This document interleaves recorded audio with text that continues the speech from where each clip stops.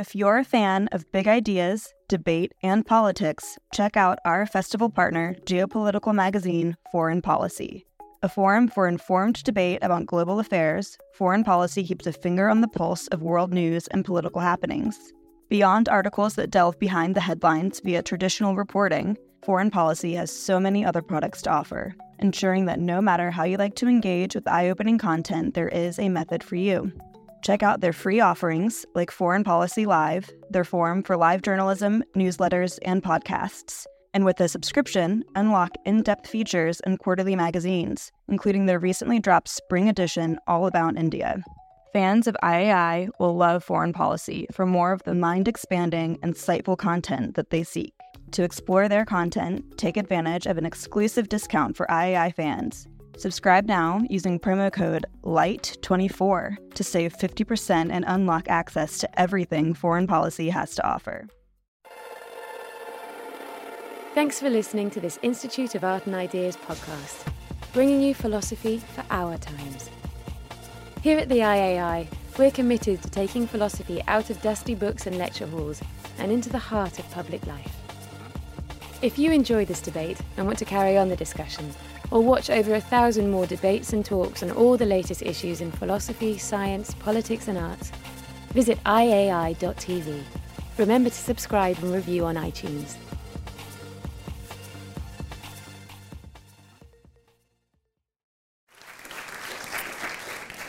Thank you very much. Session on Mind, Myth and Madness. The theme of our debate.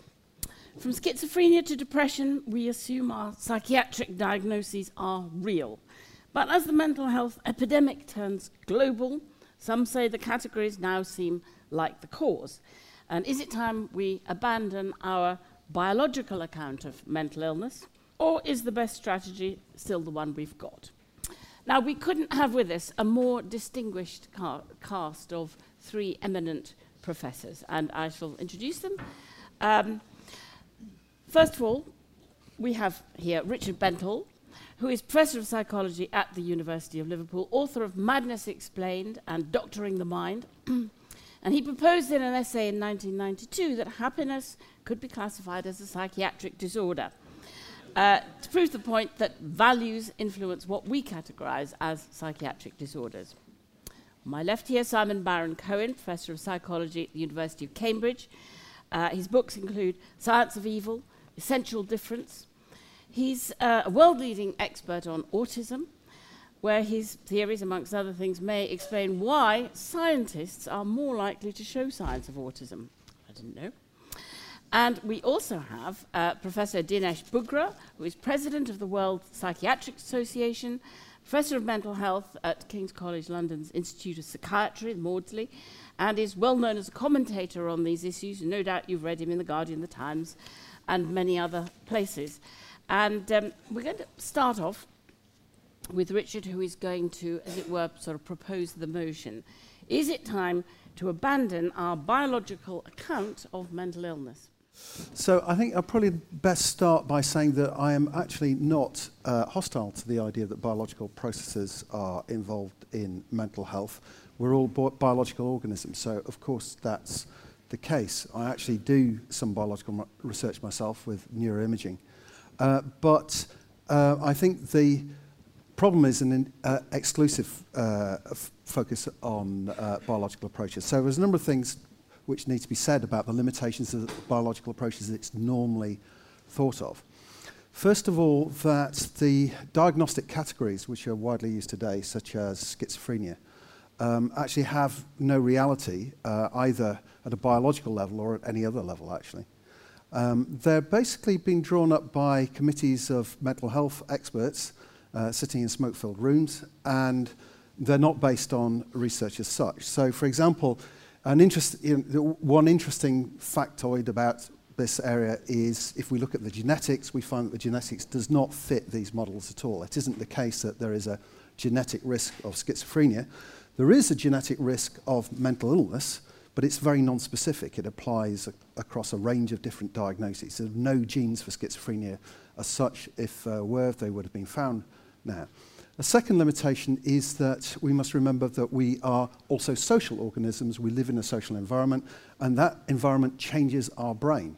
So there's really good evidence that, for example, that people who've experienced trauma in early life, their brains look different than people who've not had traumatic experiences. And curiously enough, the changes we see, a lot of those changes actually match the kind of changes which we see in the brains of people with psychosis, with severe mental illness. And linked to that, we actually have now a lot of evidence that life adversity has an effect on the development of mental health and mental ill health, both common psychiatric problems and severe psychiatric problems. My own research has been looking at things like childhood sexual abuse, which massively increases the risk of severe mental illness. But there are many other factors which are known to be important in increasing the risk of mental illness. It's great to be sitting next to Polly here, who I know has written about inequality. We know there's a lot of evidence which shows that inequality is something which is linked to severe mental illness. So being a poor person, if you grow up in a poor family, you have an increased risk, but you have an especially increased risk if you're poor, living in a poor family surrounded by rich families. So there are a whole range of social factors which are very important, and they impact on the brain. And finally, just one point, if we focus exclusively on biological factors, we miss many things we can do to improve the mental health of people. You could have an army of psychologists and clinical and psychiatrists, and in some ways that would be a good thing to help people who'd already got mental illness. But if you want to stop mental illness, you need to do something about the world. You need to do something about inequality, for example. You need to do something about the way that children are brought up. And the problem with the biological focus in mental illness is it takes our gaze away from these causes, these drivers of mental ill health. What we need is a discipline of public mental health, which doesn't really exist at the moment. And we need to figure out how to fix the world in order to make populations mentally healthier. Well, I agree with a lot that Richard says. So my starting point is that biology is an important contributor to how the mind works. And my own field is in autism, children and adults with autism. And at the moment we're studying families that have many children with autism. So in one family, we've found examples of this. You might find a mother with 6 children on the spectrum. So that's telling us that genes are involved. It's very likely, and we're going to focus our efforts to identify genes by looking at these really unusual families where something is going on within the family. But I don't want you to go away with the idea that biology and genetics can explain everything. And this is really the point of agreement with Richard. I think social and cultural factors are just as important. So I would just pick out a few examples, some of which Richard's already raised. One social factor I would really single out is social isolation. There's plenty of evidence that if you're isolated, you're more likely to become depressed. So that's nothing to do with your biology. It's to do with your social networks and social support. A second example, again, Richard mentioned, is trauma. Trauma is not good for your mental health. And if you look at people who end up with a diagnosis of borderline personality disorder, these are individuals, mostly women, who have trouble regulating their emotions and trusting other people. If you look back at their childhoods, some 80% of them have experienced child abuse or neglect. So that's telling us that early experience is really important for later adult mental health. I've now touched on the whole topic of early experience, and many of you know about the concept of attachment and secure attachment between an infant and a parent. And decades of research are really supporting the idea that the security of attachment between an infant and a parent really predicts later mental health. So if you don't have the opportunity, for whatever reason, to form a secure attachment with a caregiver, you're less likely to be able to trust other people and be prone to experiences like paranoia, but you're also less likely to develop self-esteem, self-confidence, and all the protective and resilient factors that are going to protect you as you go through adversity in life. So some people think of early attachment, which is really a social experience, as almost an inner pot of gold that you carry with you. As you face challenges, you can either overcome them or become a victim of them. The other last couple of points in this introduction is I want to really highlight a fairly new concept, which is about individual differences.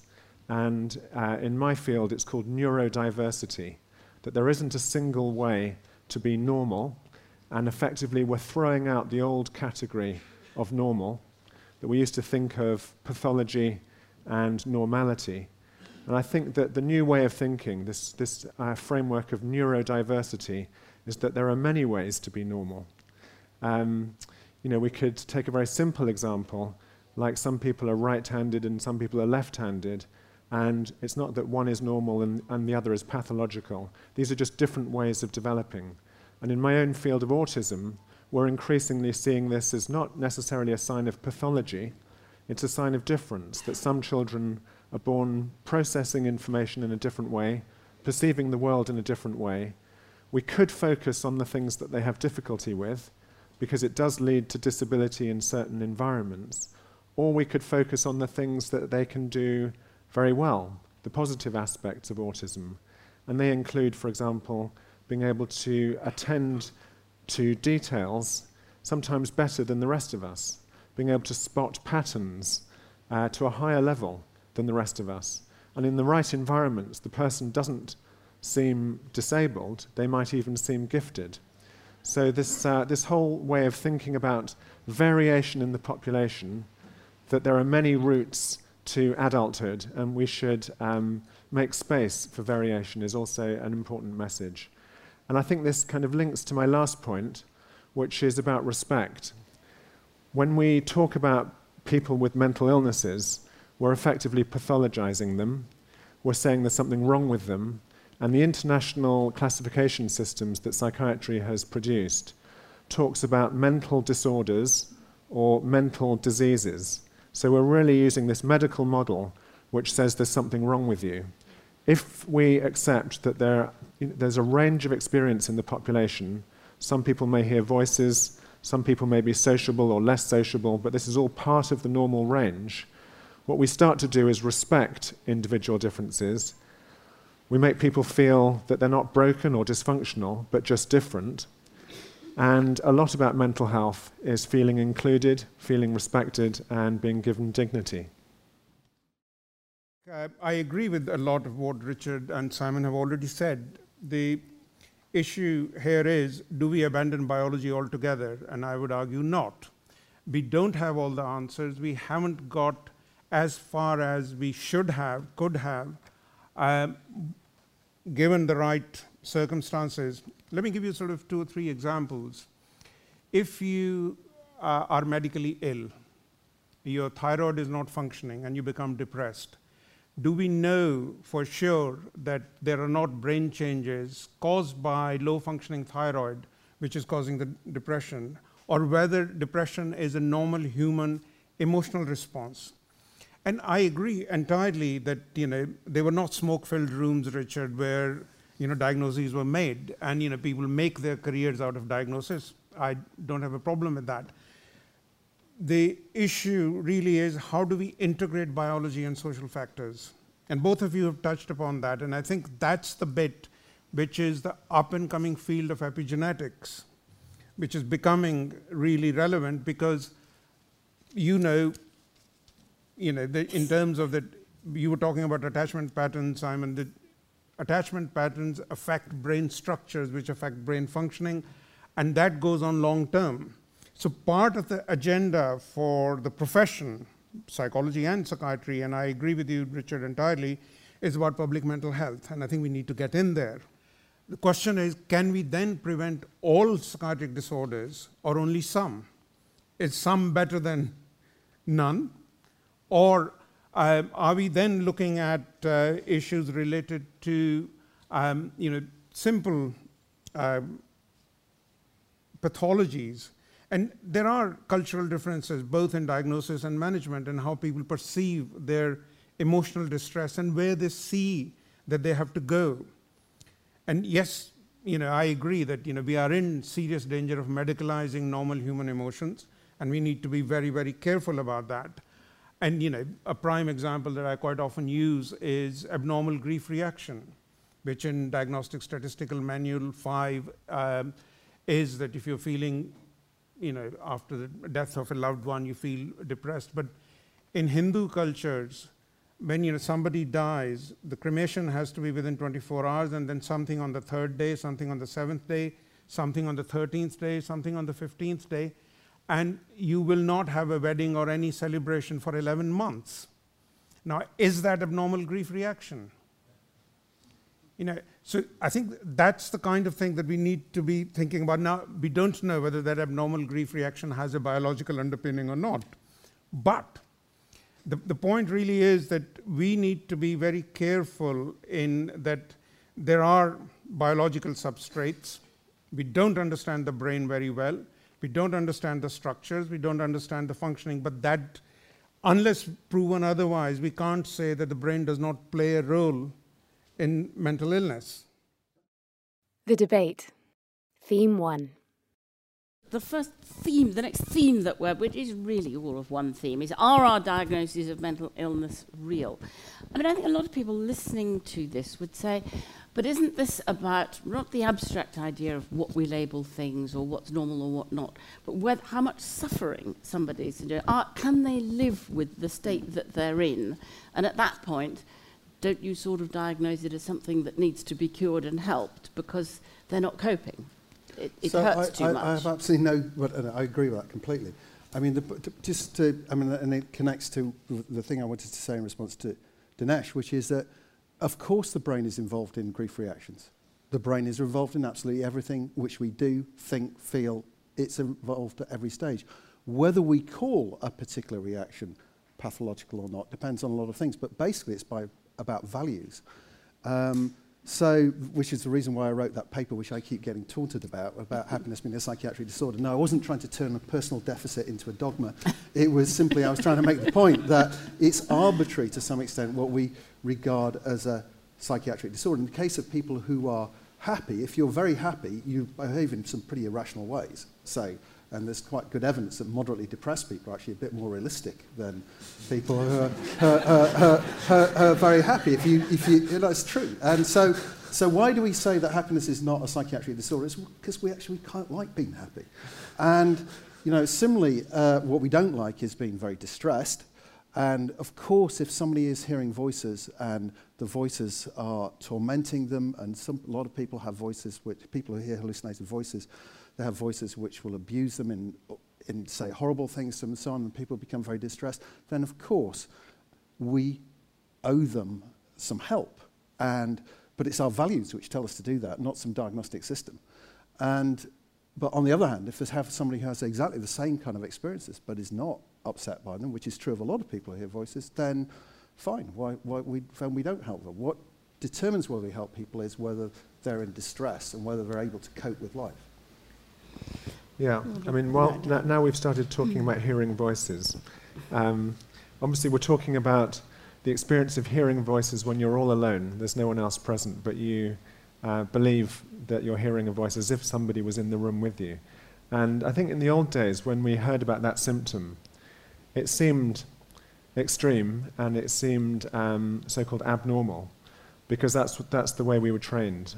And it was only through population studies that made us realise, well, actually, this is much more common than we thought. And how common? What well, sort of Richard's work pioneered this, but we used to be told that schizophrenia was about 1% of the population, so people hearing voices, which is one of the diagnostic symptoms, must be quite rare. But it turns out if you go out into the community, about 15% of the population might report hearing voices. You mean regularly, or have done at some point? At some point in their lives. And the question really is, when you hear voices, do you react to it in a way that it causes you suffering? Do you think there's something wrong with you? As Richard described, is the content of those voices actually something that really frightens you and upsets you?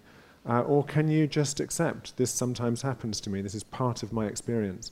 And I think what's happened in the shift is that professionals, psychologists and psychiatrists, have been able to reassure patients. The brain sometimes gives rise to these experiences. So clearly the brain is playing the role. And with neuroimaging, you can even see the language regions of the brain being active when a person reports that they're hearing a voice. But does it make a difference whether the person thinks the voices are something outside themselves or whether they understand what's happening to them? Because I get lots of letters from people saying, I know without a doubt that the government has implanted machines inside the walls of where I live and it is emitting these voices at me all the time, persecuting me, and I know the government or whoever is, or my doctor or somebody is up to it. Does it make a difference in terms of how you diagnose them, how rational they are in their approach to what they're experiencing? Right. So, I mean, I think now we're sort of moving away from voices to sort of paranoid, delusional Well, it's about beliefs. whether diagnoses of mental illness are real. Yeah, and I think probably where I was going with this was, if you can explain to the patient that there's a variety of experience out there, and if they can live with it, that might to some extent reduce the stress of the experience. For some people that won't be sufficient, but step one should just be to try and reassure the patient that these experiences are not uncommon. Sometimes they flare up, to use a more medical analogy, but they flare up at times of stress, and that you could be looking at how to manage stress, for example, rather than saying, you're mad or crazy. So I think it's about shifting the way we talk about these experiences. But there will be individuals who are really struggling and need help, and hopefully we'll get onto the topic about drugs, because the biological model of mental illness might, you might think it's just a small step to go from, well, this is caused by your biology, so therefore the treatment should be biological. Let's get on to treatment. Sure. I think we're in danger of confusing two separate experiences. Clinicians, whether they're psychologists or psychiatrists or doctors, are trained to diagnose and deal with dis-ease, which is disease. Patients are much more interested in illness. What are the kind of social impact of their symptoms is? Whether, if you stopped 100 patients in the clinic and said, right, what do you want or need, I bet you that medication will not be their number one choice. They would want accommodation, they would want employment, they would want jobs, they would want friendship. Medication would come somewhere else. We as clinicians are taught to diagnose and deal with disease because that's pathology. The social experience gets lost. And I think that's part of the challenge for us to, and you kind of alluded to that, and patients are more interested in, why is this happening, or what can be done and where do I go with this? So what we need to be thinking about is that there may be biological substrates, but the social impact of those biological substrate of any distress or experience will then lead to the patients or not individuals not functioning very well. So how do we deal with that? That's the challenge for the profession, and it's not, human beings are biological animals, and equally we are social animals, and to my mind, all psychiatry is social, one way or the other. Don't raise your eyebrows like that, Richard. I see what you mean. That unfortunately, as doctors, you're not in a position to prescribe housing, jobs, friendships, and things that people need of those kinds. But on the other hand, people quite need diagnoses either to tell their employer or to tell the DWP so that they can get a benefit because they've got a diagnosable disorder that makes it impossible for them to work, which the job centres find it almost impossible to cope with, and throw them off benefits at the slightest thing because they kind of look all right. So people do need those. Society seems to require that those handles are delivered by diagnosticians. But, I think that you're absolutely spot on, because what psychiatry needs is to renegotiate its contract with society.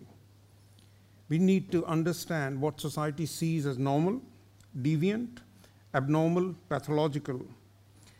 At the moment, psychiatry is being pushed into a corner where all we are being asked to do is risk assessment and risk management. And I think that needs to change, both from the professional perspective and from the society's perspective, and say, guys, you can't do this. Yeah. So I very much hope that the Guardian would take the lead on that. I wish you had the heft to do that. And to get a grip on those levers. It would make a lot of difference. I mean, we've stopped being advocates for our patients. And I think we do need to change our role and stand up and say to Ian Duncan Smith and others that this is not acceptable. On this topic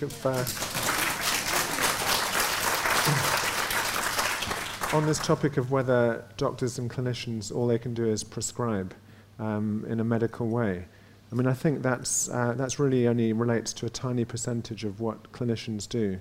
Clinicians can recommend social support, and they can recommend befriending and mentoring and other kinds of social input. So, I think that shift is also very important. And you have it there at your disposal, do you? Well, no, you have I mean, things that you I can think offer of that kind. We can recommend. Whether the resources are there is much more of an issue about the current economy. The National Health Service, as many people know, is in a dire situation. I say that because I work in it, and we're struggling with smaller and smaller budgets, but we still have the aspiration to say the ideal pathway for this patient is not just to get their diagnosis, but to get social support after their diagnosis. It doesn't have to be pharmacological. It could be social forms of support, and we're still living with the sort of residue of so-called austerity cuts, but nevertheless that shouldn't stop us lobbying for what we see would be an optimal service.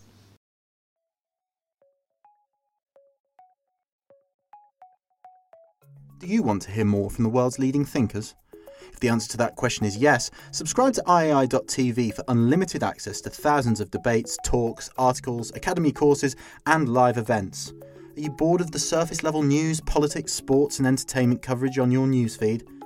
Go deeper, get the philosophy behind the news and get the latest big ideas from the world's leading thinkers on subjects at the core of the human condition, life, the universe and everything in between. It's free for the first month and there's no commitment to pay, so subscribe now to understand the world beyond the surface level. Theme 2. Now, the second theme we've been prescribed is our biological account of mental illness failing us? Is it actually doing harm, as opposed to not being the right thing? Sometimes it's helpful and sometimes it's harmful. If you look in terms of the global sort of outcomes, certainly in my field, which is severe mental illness, people have a diagnosis of schizophrenia or bipolar disorder, so on. There's very little evidence of improved outcomes in the West from Victorian age, actually. There's certainly very good data going back to the Second World War, before the invention of psychiatric drugs. And in terms of long-term outcome, there isn't any improvement. And that's in marked contrast to what we find in areas like cardiology, for example. You mean the drugs do no good? Well, they do good in the short term for some people, but in the long term, the evidence is that outcomes haven't improved. We're probably kinder to people with severe mental illness than we were in the 1940s.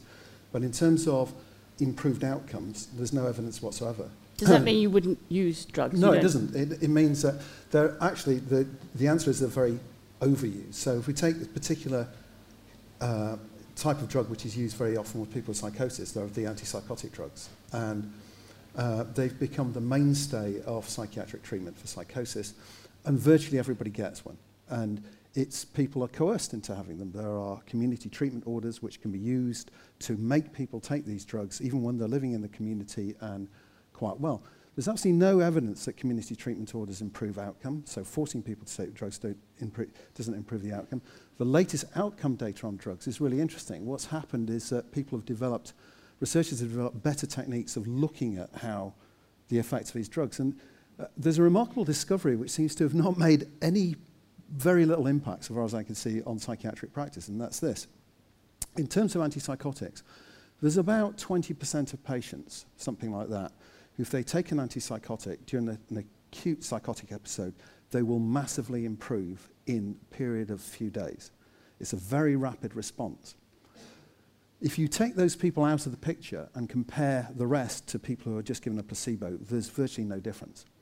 So, and these drugs have horrible side effects. So they can shorten lives. So they increase the risk of heart disease. They are linked to weight gain. There's a high risk of diabetes.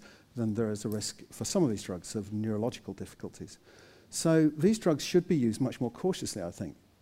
25% of people get a genuine benefit from, and those people, you know, there are plenty of people who will tell you that they saved their lives, and I believe them completely. But you can't tell who in advance is going to benefit. At the moment, we can't. So the answer would be, I was actually asked recently by a psychiatrist colleague, if I had a prescription pad, what I'd do. And the answer is, I would say to somebody, you know, we have these drugs which might help, and the only way we can tell is by trying them.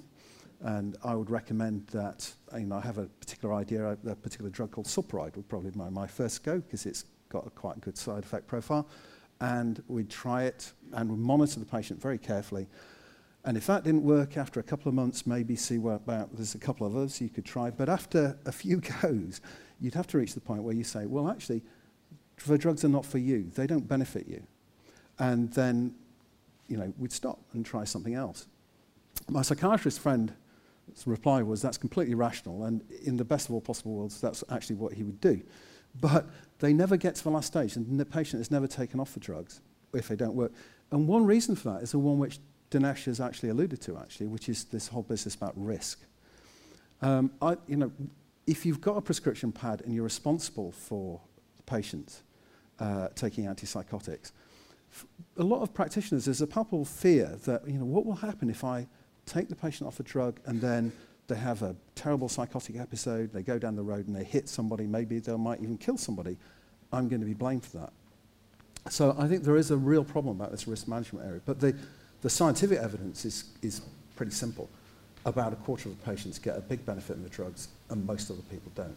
So in order to doctors to protect themselves, you'd have to have a code in which you said, this is what we do, and if it's not having any benefit, we take people off, and then you'd be protected because it would be a generally accepted form of practice. You'd have to take them off. As I should say, just by the way, in case anybody here is taking antipsychotics, which probably an audience this size, you should, if you do go off the drugs, it's very important to go off them very slowly under medical supervision, because there's evidence if you stop them very quickly, it can actually make things a lot worse. So that's just a sort of health one.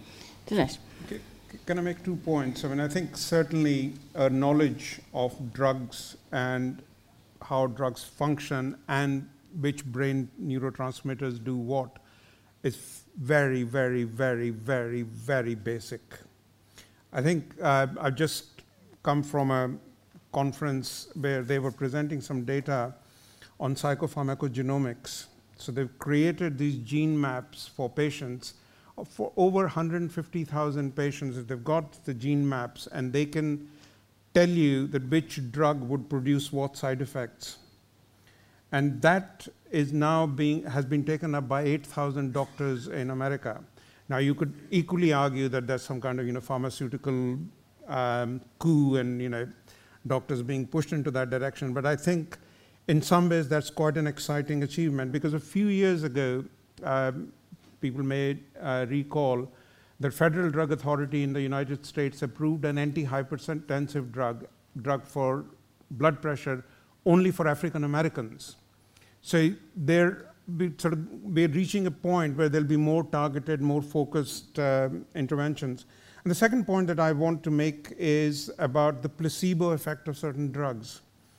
And again, there are lots of cultural differences, because in some societies, people prefer capsules. In others, they prefer big tablets because that is seen as more potent. In others, they see small tablets as more potent. Some like blue tablets, some like green, some like red. And we as clinicians haven't even started to explore that area. So, you know, my sort of suggestion to pharmaceutical companies would be that if you were doing a drug trial, you do need to look at all those kind of factors as well as the chemical compound. So we've talked about sort of extreme psychosis. What about extreme clinical depression? How effective are drugs for that? Would you, is the biological account effective anywhere? Yeah. So, well, if we move to depression and look at the evidence for efficacy of antidepressant medication, you can see that antidepressants do work. About 50% of patients seem to get better on some of the antidepressants. But Dinesh has already mentioned placebos. If you look at those trials, about 30% of patients report feeling better even though they were on the placebo. So the antidepressant is recommended because it has the edge over the placebo, but the placebo is still very important. And so understanding a lot of the psychology of what patients are believing that they're getting is just as important as looking at the... But you're not allowed to trick them unless they're on a trial. Well, it's not tricking, but it's important that there are these randomized controlled trials where the clinician is blind, the patient is blind, so you can really look at the data and see blind, not literally. Blind. Yeah, sorry, they're sort of unaware of double blind. Double blind, but unaware of whether they're taking the active substance or the placebo. I think if you talk to medics, I'm a psychologist, but if you talk to medics, I think the common sense view is actually drugs are the treatment of last resort. So, you put a patient onto a drug, but not because you want them to stay on it. We know that there are side effects, and Rich has described sometimes very serious side effects. So the ideal scenario is that if you're going to use a drug, it would be for a brief period, but it's not the only avenue for treatment. And I'd like to just make sure in this discussion we don't focus just on pharmacology. We're also keeping in mind things like employment, supported employment. Employment is good for all of us. That's where we get a lot of our sense of mental health from, is feeling that we're doing something that's valued, that we feel that we belong to society. Unemployment is bad for your mental health. So, thinking about supported employment schemes is probably just as important as thinking about the efficacy of drugs. But, Simon, just to chip in there, in the field of severe mental illness, drugs are the first resort, and they're very often the only resort. Yeah. And that's the problem. I agree with you. Complete supportive employment is very helpful to people with severe mental illness, but it's way down the list of priorities usually. But increasingly, I think there is also research evidence that peer support is incredibly important. That patients who have been through the process, acting as supporters of those who are going through the illness does make a lot of difference in outcomes. But the other interesting question is the differential outcomes in different cultures. And we still don't understand why that should be the case. No, so I think what Dinesh is referring to is the fact that outcomes for severe mental illness are much better, or appear to be quite considerably better in the developing world, where peculiarly they don't have, it's sort of paradoxically you might think, they have very few psychiatrists or psychologists, and yet the outcomes are better than they are in the developed industrialized world. Why is that? Well, nobody knows. I mean, Dinesh is the kind of expert in the area, but I don't think anybody knows. I think there are sort of 3 or 4 possible explanations. I mean, first and foremost is family support. If you are living in a village and you have severe mental illness, your job is just to carry the food, lunch from home to the field, and that's enough. And people will look after you, so you're kind of useful member. It's also the... You mean there really is a social acceptance? They're not ejected from the community as people who are outcasts. I'm not idealizing. People do get rejected, but interesting thing is that if you are admitted to a psychiatric hospital in India, you can only be admitted if a relative is admitted with you. They will not admit you by yourself. So the relative then becomes the co-therapist, nurse, learns about side effects, learns about kind of what are the warning signs to look out for, and in a way that destigmatizes. And the other factor, I think... Should we do that? What a brilliant idea. NHS, in this day and age? I mean, we're lucky if we can find a bed 200 miles away, much less, sort of bring relatives in. But also, I think there's the whole idea of expressed emotion as to how relatives respond to the patient. And that goes back to the social aspects, which is about, whether relatives are hostile or over-involved or, show lack of warmth towards the patient. So again, if you're an Indian mother, you're always over-involved with your son, I know from personal experience. And it's like sort of Jewish mothers and Italian mothers. So it's a very different way of looking at relationships. And I think there are lots of things that we can learn from the cultures and how do we deal with patients. And again, if I may, going back to your public mental health perspective, I mean, one of the interesting things is that there have been some really good examples where school children have been taught how to identify psychosis and how to identify epilepsy. So if in their village they see somebody behaving badly, they go and tell the teacher, who then does a structured assessment, who would then refer them to the community midwife or community nurse or volunteer, who would then refer them to primary care physician. And if need be, you then at the sort of 5th, 6th level, you go and see a psychiatrist. So a lot of that gets done at a very different level. Theme 3. Now, our third theme, if we were to imagine abandoning the biological account, would it be safe? And more important, I think, taking up your public mental health idea, what should replace it? I think perhaps we should, the third theme should really be, what is your ideal of what good mental health practice would be like, within the constraints, inevitably, of an always limited NHS, though until recently not as severely limited as it is now? So there are two sides to that. One is what you do with people who've developed a mental health problem, and the other is what you do to try and stop people getting them in the first place. In terms of those who've developed a mental health problem, I believe that what we need is much more choice, so that people should be, and we should need to listen to patients more. Ironically, I was talking to somebody yesterday, a friend who'd had a heart attack, and I had a sort of neurological scare about 4 years ago, and we were comparing notes. Both of us were treated with palpable kindness and respect. In my case, in a neurology service, in my friend's case, in a cardiology service, in a way which both of us as mental health professionals just don't see in mental health. And that is, it's paradoxical that there's less respect for people in mental health than there is in physical medicine. People need to be given choices, and there needs to be emphasis on therapies other than just medication. So supported employment is a very important thing, psychological therapies, and a whole range of different things should be made available to people. But in terms of prevention, we need to look at the kind of world we live in, and we need to develop policies to reduce the drivers of mental health. The drivers of mental health are migration is linked to mental health, inequality is linked to mental health. There's very good evidence for all of these things. Childhood neglect and abuse is linked to mental ill health. Bullying in schools is linked to mental ill health. I could go on. Most of those have been changing in the wrong direction in the last 20 or 30 years. We have a more unequal world. We haven't done anything really, or very little, we're just waking up to the whole problem of childhood trauma, and that's largely due to the BBC more than anybody else, I think. So bullying in schools, maybe we're beginning to address that.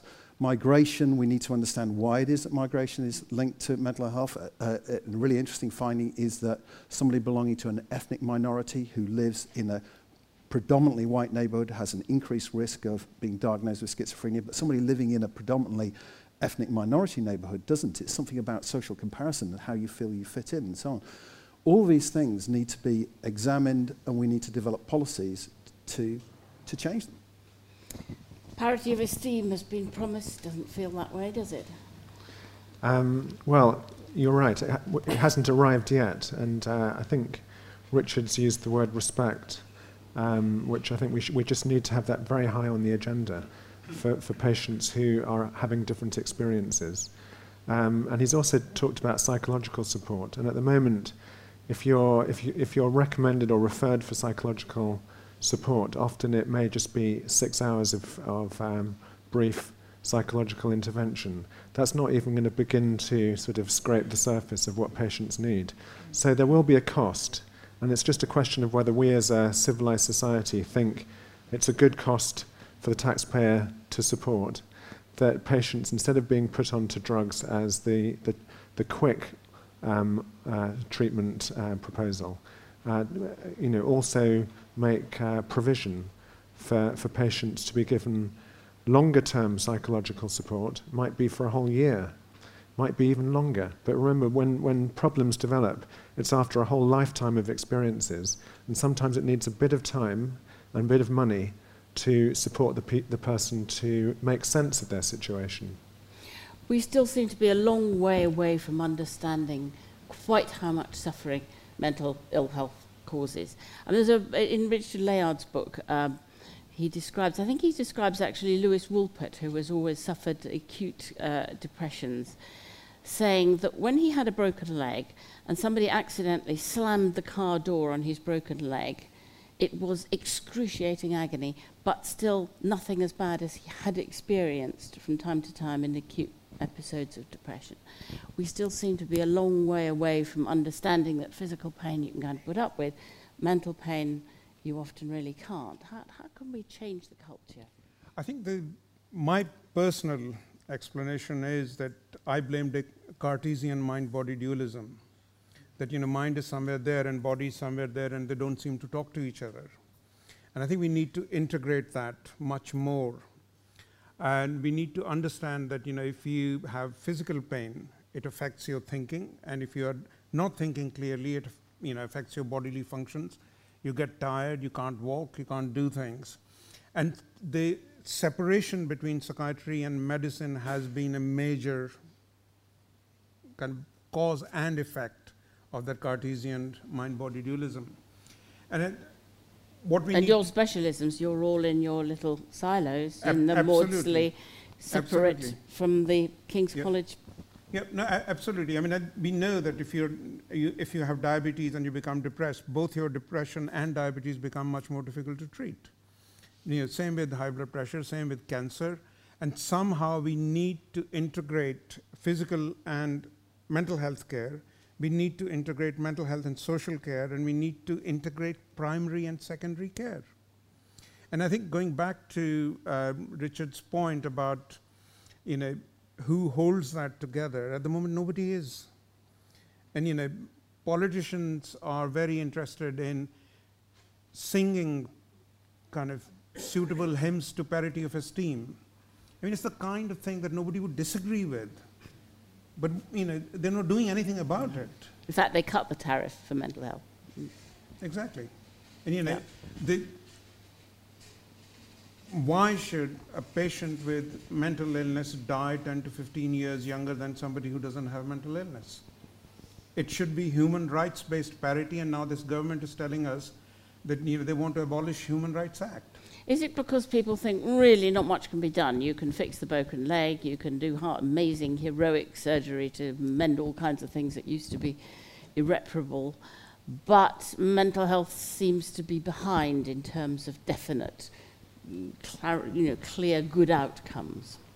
Per NHS pound, does mental health provide as much alleviation of suffering as physical health? I think it does. I mean, I think for me, the kind of turning point and a tipping point was in June 2013, when 26 MPs stood up in the House of Commons and talked about their personal psychiatric illnesses. I mean, until then, I would see them privately and they'll all talk about it, but not publicly. And I think that made it clear that there is an issue. And, Did you get them to do it? Not directly, but I've just blackmailed them. But I think that made a lot of difference in terms of acknowledging that these high-functioning individuals have had alcohol problems, have had depression, have had postnatal depression, and they would then talk about their family members who may be having dementia and so on and so forth. So, those are the kinds of things we need more of, and people standing up and saying, yeah, I'm functioning well, and this is about advocacy. Thank you for listening to this Institute of Art and Ideas podcast. If you enjoyed this debate and want to carry on the discussion, visit iai.tv. Remember to subscribe and review on iTunes. Look around. You can find cars like these on AutoTrader. New cars, used cars, electric cars, maybe even flying cars. Okay, no flying cars, but as soon as they get invented, they'll be on AutoTrader. Just you wait. AutoTrader.